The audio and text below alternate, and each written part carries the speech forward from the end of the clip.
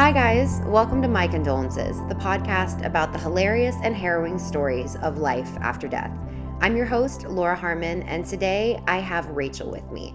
And we're going to talk about a pretty tragic story of your friend, Sarah. Yes. So why don't you tell me first a little bit about her? How old were you guys when you met? What was her role in your life? Yeah, so Sarah and I met when we were very young. I had like this amazing friend group at home. We called ourselves the Yayas. And I loved that book yes, and the movie. and that's where it's from. Amazing. So all of our moms, like they're a group of moms, and they all happen to have children, mostly women, but a couple of guys the same age. And so growing up, I had this like kind of village almost that all of the moms were best friends, and then all of us were best friends, and we did pretty much everything together. And where did you guys grow up? In San Francisco. Okay. Like right outside San Mateo. Okay. And we, spent holidays and camp and did most things together. So Sarah and I met kind of when we were very young. Mm-hmm. And she was always she was the most organized out of all of us. She was the highest achieving, like a memory that you couldn't even ever imagine. And she was kind of like, I don't think she was the mother, but she was the like logical presence and like such a huge source of joy in our group. It was amazing. In my mind, I'm like, so is she Maggie Smith's character in Yaya? Like how she was always the badass? Okay, to be honest, I have never seen the movie or You've read the book. You've never seen the movie? Okay. Sidebar. I'm not sure that this is what this podcast is not going to be about, but you all should go see The Divine Secrets of the Yaya Sisterhood. Because it really is a beautiful story of mothers and daughters and that time period when women were kind of neglectful parents and how that like affects their children and how we all have to be in therapy because of it. So it's very relatable, but it's a fantastic movie. Yeah. A little disturbing. Like watch it with a friend for sure. Great. That's my plug for a movie that came out in like 2002. I'm like, go see it. Well, I have nicknamed this group the Yayas for so long and I've never actually seen the origin story. So I should. You're right. Okay. Well, we'll talk about that later. Yeah. We can get on that. So now, was Sarah still living in San Francisco when you moved down here? So when I moved down here, Sarah was in San Francisco. She was in med school. So she was a doctor. She went to UCSF for med school. And then when she got into Einstein in upstate New York, or not upstate, in the Bronx, I think it's. Okay. And so she was going to go there. And then she got off the wait list at UCSF and was so excited. It was her dream school. Okay. And so she stayed in San Francisco after college. For undergrad, she went to Berkeley. So she was around there. And then she went to Utah for her residency. Okay. So, but when I moved down here, she was still in San Francisco. And how often did you guys see each other? Was this someone you texted all the time, or you guys, how was your relationship? So this group, I would say before Sarah died, our relationship was because we all live in different cities, but we're all still I hesitate to say best friends because it's really something more than that. And it's not just friends and it's not sisters. It's like kind of soulmate feelings. That's amazing. So we had we all kind of lived our lives and would check in on each other regularly, but it wasn't something where we were constantly texting on a text thread. I would see Sarah when we came home for Thanksgivings or holidays or she visited me at school and things like that. So getting to why I brought you on, and I appreciate it because you've been very supportive of the podcast this whole time. So oh my God, I love it. I appreciate you. So Sarah was dating this guy. Yes. And how long was she dating her boyfriend? For 5 years. And then what was your vibe off this guy from the jump? From the jump, I knew him. I had met him a few times. He wasn't very social. Okay. But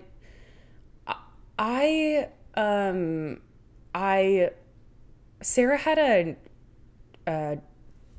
a condition called Stickler syndrome, where her eyes it was her. I don't know the exact intricacies of the disease, but she was half blind. She had a glass eye in one of her eyes and bad vision in the other eye. And it's from like, it's genetic. So her grandma is blind and her mom is kind of close to that, but still can see. I kind of knew him as, I put like a lot of trust into this person. Right, because he was able to be her eyes for her, I'm sure, in a lot of ways, right? Exactly. She couldn't drive at night. She couldn't see at night. She can't really drive. She couldn't really drive because she had no depth perception. Right. So it was really hard. Yeah.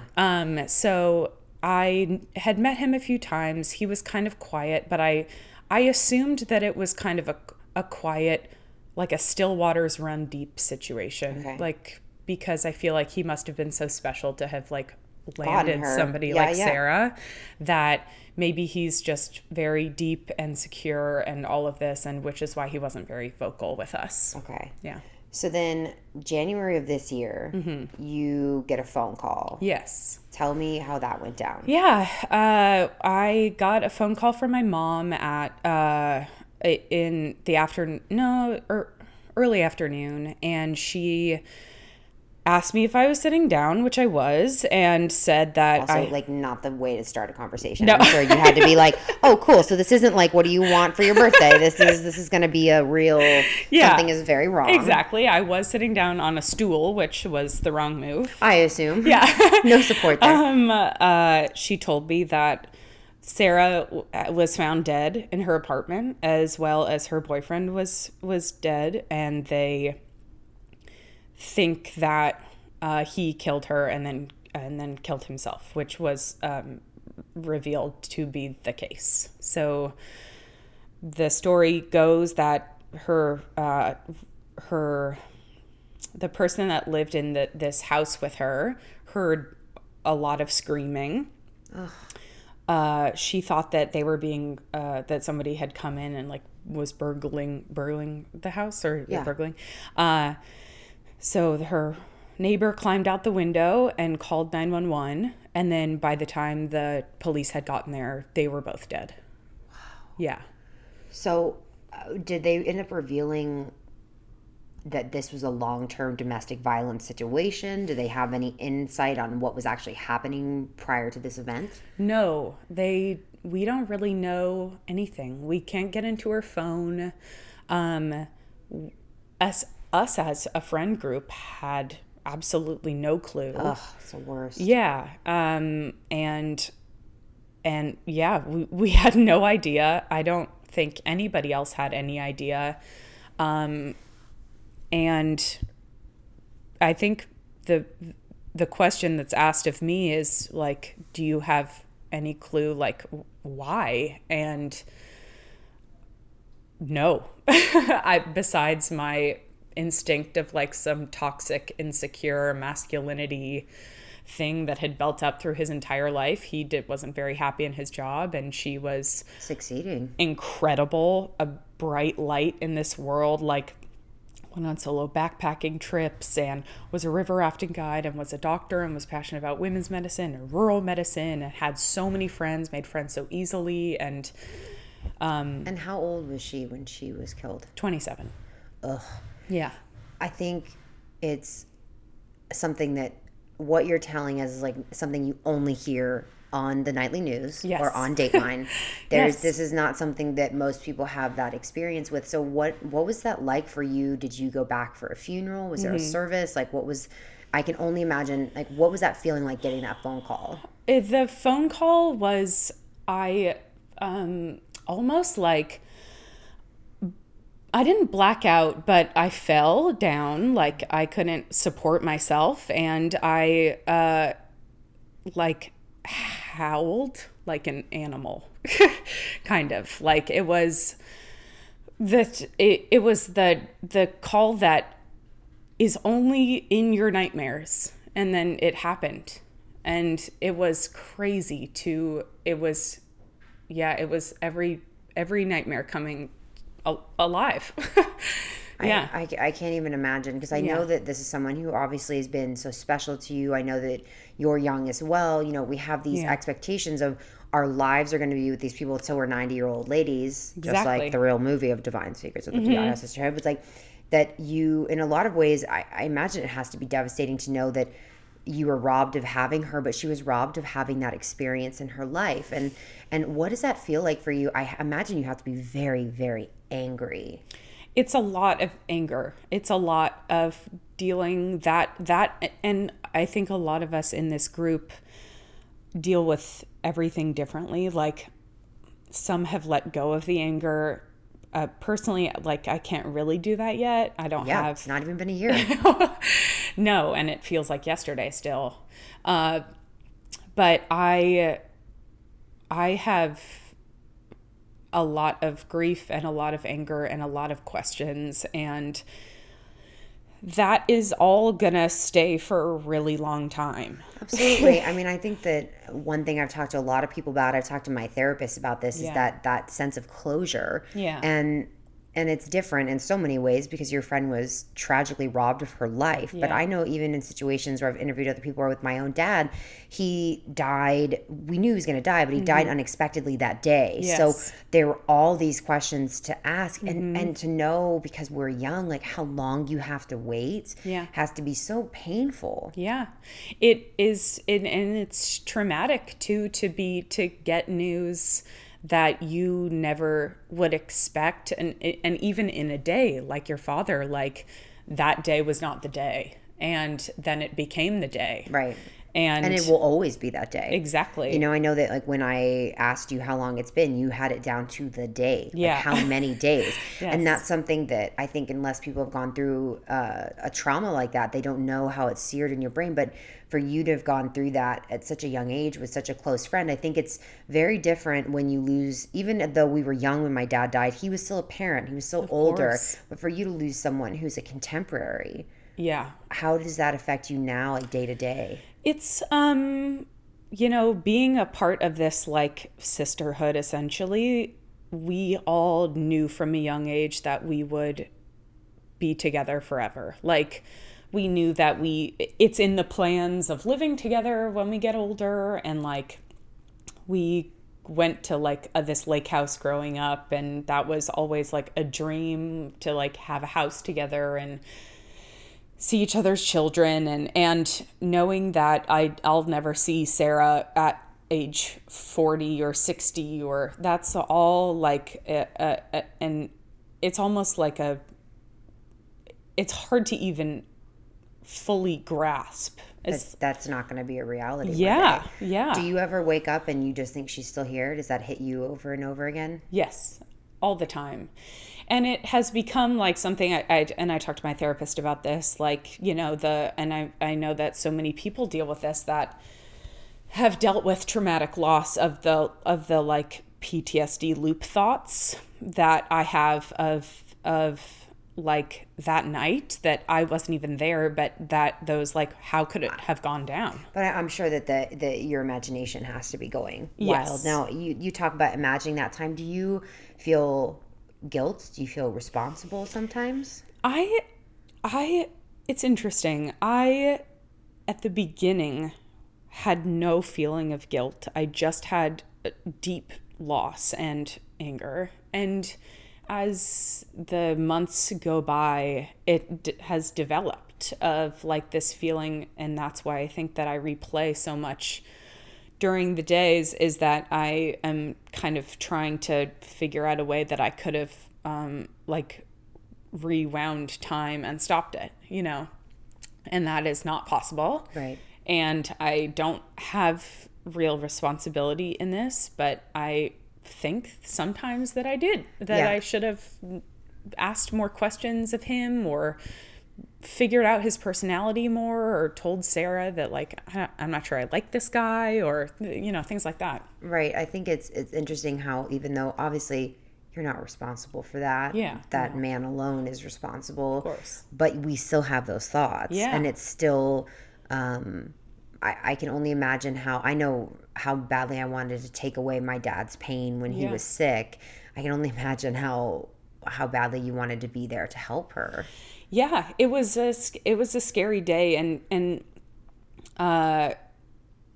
something that kind of still haunts me, that I think I only say as like because I think that this probably happens to a lot of people. But when my mom told me what had happened, I like, it felt like somebody had like punctured my lungs. I couldn't really breathe. But once I got my breath back, I kind of forgetting that he was dead too, was like, I'm gonna kill him. Yeah. And I like was murderous, kind of, which is really scary. I think that, the animalistic part of you is something that is very, very real for anyone who goes through. I mean, even you've obviously had a very extreme experience, but as I always say, when it's happening to each person, it's their extreme in their bodies. That's why when someone says to me, oh, I lost my cat, it's not the same. I'm like, well, if you haven't lost anyone, losing your cat is probably the worst feeling you've ever had in your life.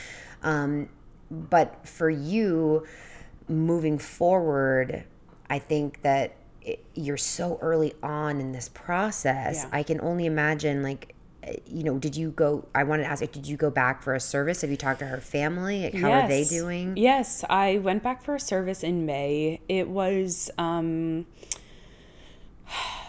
it felt like I was out, it was an out-of-body experience. I had replayed, because surprises scare me a lot now. Like, anything coming out of nowhere, I don't like. I understand that. So I replayed driving up to the memorial service so much to stop myself from, to get myself used to the idea of driving up to a place that I knew well, Filoli Gardens. We went there as kids. We took field trips there, and seeing that sign that said Sarah Holly's Memorial, like that idea was so unbelievable to me that I had to replay it so many times in my mind so I could like get used to it in my body, like, so I didn't like implode, collapse. And I still did, but I think it helped me to do that. But the whole experience felt like I was outside of my own body watching a movie. And how has this affected your other core group of girls in this Yaya tribe? We are all dealing with it in different ways, but mostly what has happened is that our bond has strengthened to like a place that is, and it was unbreakable before, but the love between us has become how Sarah lives on for us. Absolutely. I think, and I'm speaking for all of them. I'll speak for myself, but I think that most would agree with this. It's interesting. So one of our other friends told us this fact about redwood trees. Like, they grow up in pods or like small groups, and then if one of them dies, like, it gives all of its nourishment to the rest of the trees. Wow. Yeah. That's amazing.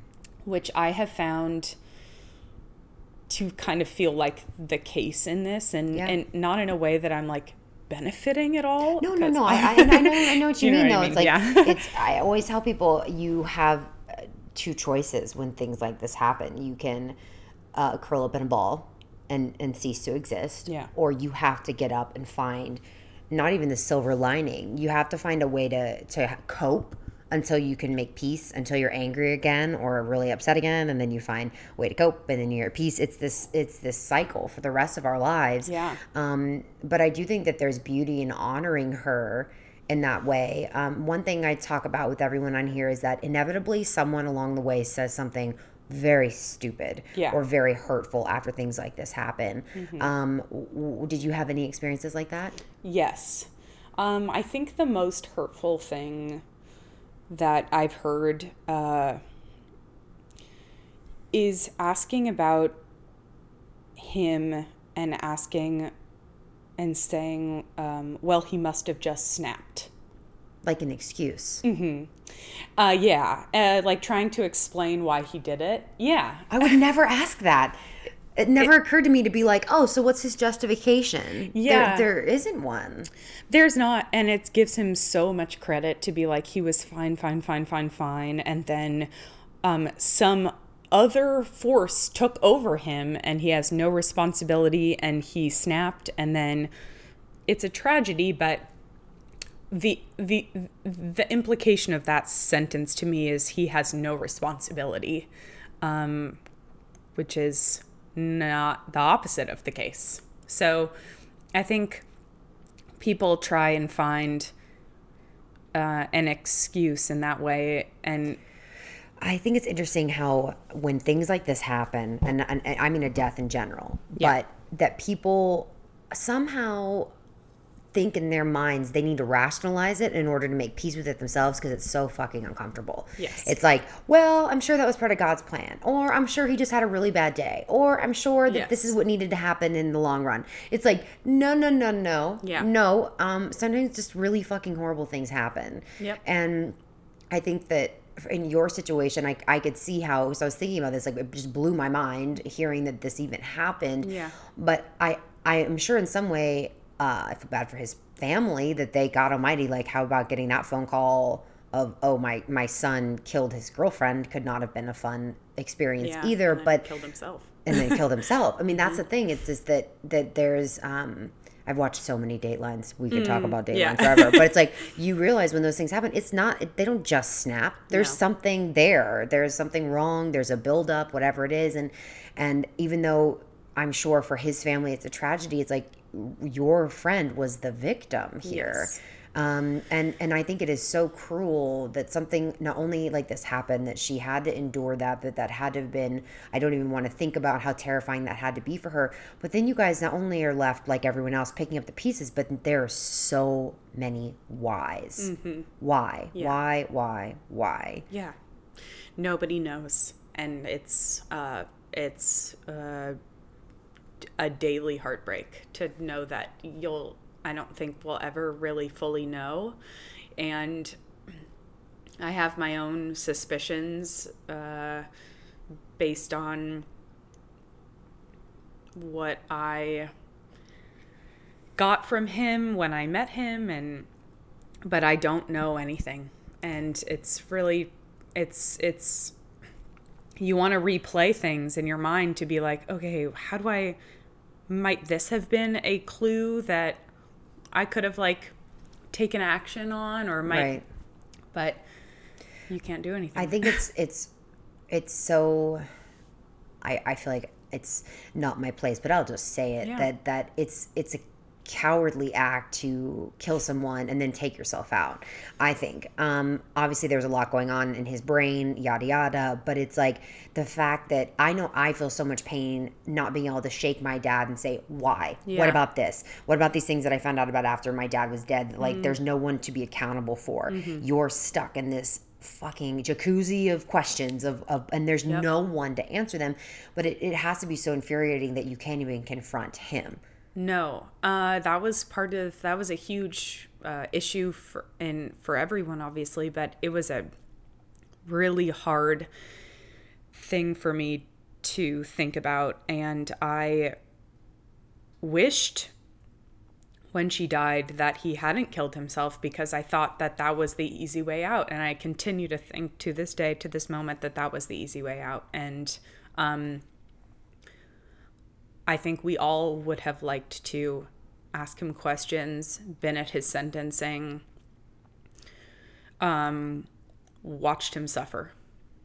And we can't. And I think that, as one of my friends was talking to me about this, I think that he was sane. He didn't just snap because he saw the implication of what he had done, and he realized that he had to kind of take himself out. And he chickened out.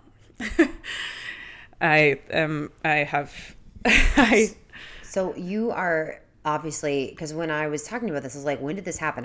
I didn't know that it was literally this year. Yes. So in a lot of ways, you're at the very beginning of all of this. Yes. And it is, I think, truly probably the hardest time right now because that fog is so thick. Yes. Seeing you, watching you from afar, I would have had no idea that this ever even happened. Oh. Which I can see is like, yeah, good for you, but it's also like, I'm sure you have so much going on internally. What could someone have done right at the time, and how can anyone help you, support you now? Now, yeah. I think at the time that it happened, just physically being close to me was like a really big, was like a very big comfort. And I think to answer both of those questions, asking about stories of Sarah when she was alive and well and like being our friend and working and being an incredible member of her family. And safe and thriving. Yes, I think asking about those stories is just the best way to kind of honor her, and it makes me feel really good to be able to share those stories. But I think now it's been like 3/4 of a year, and I still feel like it was yesterday. In a lot of days I wake up and it's so present. And I think checking in a way that is specific about her and the grief process, I think, is really helpful for me. Has this experience motivated you to take any different action in your life going forward? I think I'm very aware of the fact that I have to kind of carry a part of Sarah's torch. She was such like a loving, brave, caring human being with like just boundless empathy, so much courage. Like we went to camp every summer together, and she was jumping off cliffs, the first person to get up in the morning and like jump in the cold waters. Like she was so brave with no depth perception, remember? I think that's terrifying to go with like the morning dipper or whatever they call those people, like, and then you can't see. Yeah. No thanks. Yeah, exactly. Hard pass. She's like, I can't see, but I'm going to dive into freezing cold water. Exactly. Or like, go on solo backpacking trips night blind. Like wow. Only one person that I know would do that. I know that I have to like live. I want to be able to pass on the love and courage that Sarah gave to everyone else. And her parents said this best. She made her friends feel like they could do anything. And so like I have a very strong need to do that for my friends and my family. Yeah. And for yourself. I mean, it's like if it doesn't motivate you to swing for the fences, I don't know what will, because I think that, at least that was my experience. Like once somebody I loved was taken away from me, it's like, it's not a guarantee. We don't know what life is going to bring. So where do you think Sarah is now? It's a really good question. And I ask her all the time, like, where are you? What is it like? That kind of thing. And I think that we've, as a group, have talked about that too.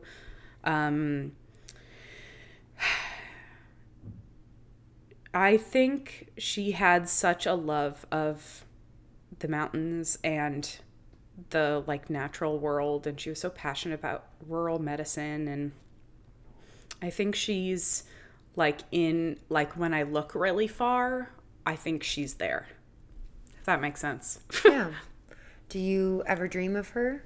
I don't I haven't in a long time. I had nightmares after the fact for a while that made it hard for me to go to sleep. I'm sure.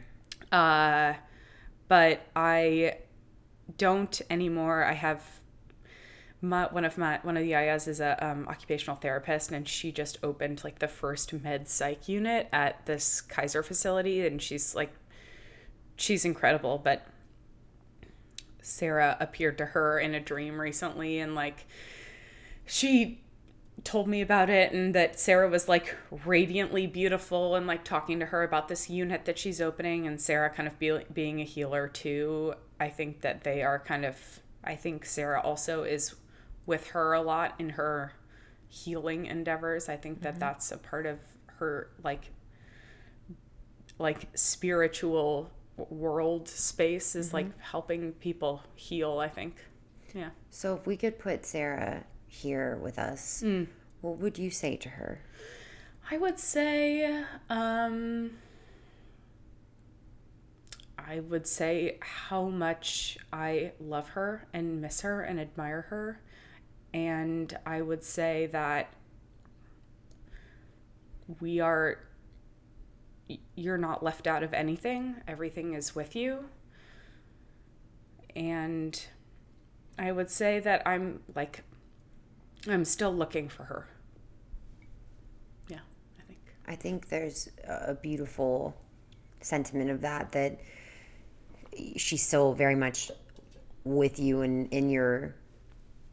the realm of your space, because I think one of the things I've had so many different guests come on here and talk about their experiences of spirituality or atheism or extreme Christianity, whatever it is. It's like, I think that there's a beautiful thing knowing she's going to always be looking after you. And I think you're so brave to have endured just as much of this year. And that I know this will be a road that continues to have curves and bends. And, but I hope I'll always be here. And I think you've done an amazing thing to come here and talk about something that not everyone has gone through and certainly will not go through. Yeah. And I think you've done a beautiful job sharing her legacy, but I feel like it feels very palpable. I was telling you earlier, like, on the way here, I was like preparing in my brain, and for some reason, like, it just came to me that your friend's name was Sarah, and I didn't even know. Like, I have to go back and confirm in my text messages, but I don't think I knew that she was Sarah. And I think that there's something about that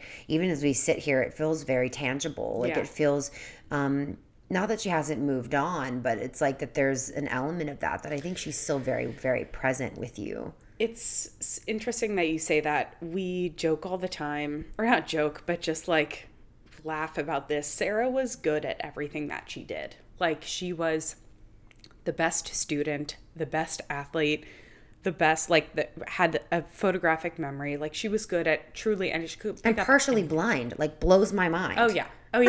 Not to mention hard enough, and then also can't see. She used to work out with the ROTC kids at 6 a.m. before every day of college, but as the only civilian there, I think one of the only civilians there, just to like challenge herself, because she was so like athletic and amazing. She was incredible. But in that way, she kind of appears to us a good amount, and or appears to me a good amount, and I just I have to laugh and be like, she's already so good at being dead.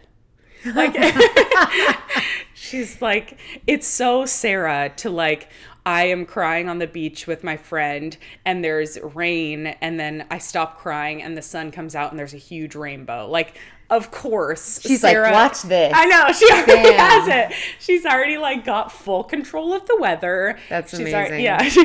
And she's still motivating her friends in their dreams. Of course. That's incredible. That's really her, that she already knows how to do all of that. That's so her. Maybe then, and not to sound cheesy, but that it's her gift. Yeah. Is to be able to give it to you girls and protect you and shelter you and guide you. Yeah. And I just think you're an incredible person, and she was lucky to have you, and is lucky to have you as a friend. Thank you. So thanks for coming on. Thank you. I really appreciate it. I had the best time, and I'm feel so lucky to be on this and have you in my house. Hey. We had a very spazzy morning getting here, but thank you so much. And thank you guys so much for listening. Please reminder to like and subscribe. Follow us at My Condolences Podcast on Instagram, Facebook, and the website. And if you're interested in coming on, send us an email, and I would love to talk to you. Thanks, guys.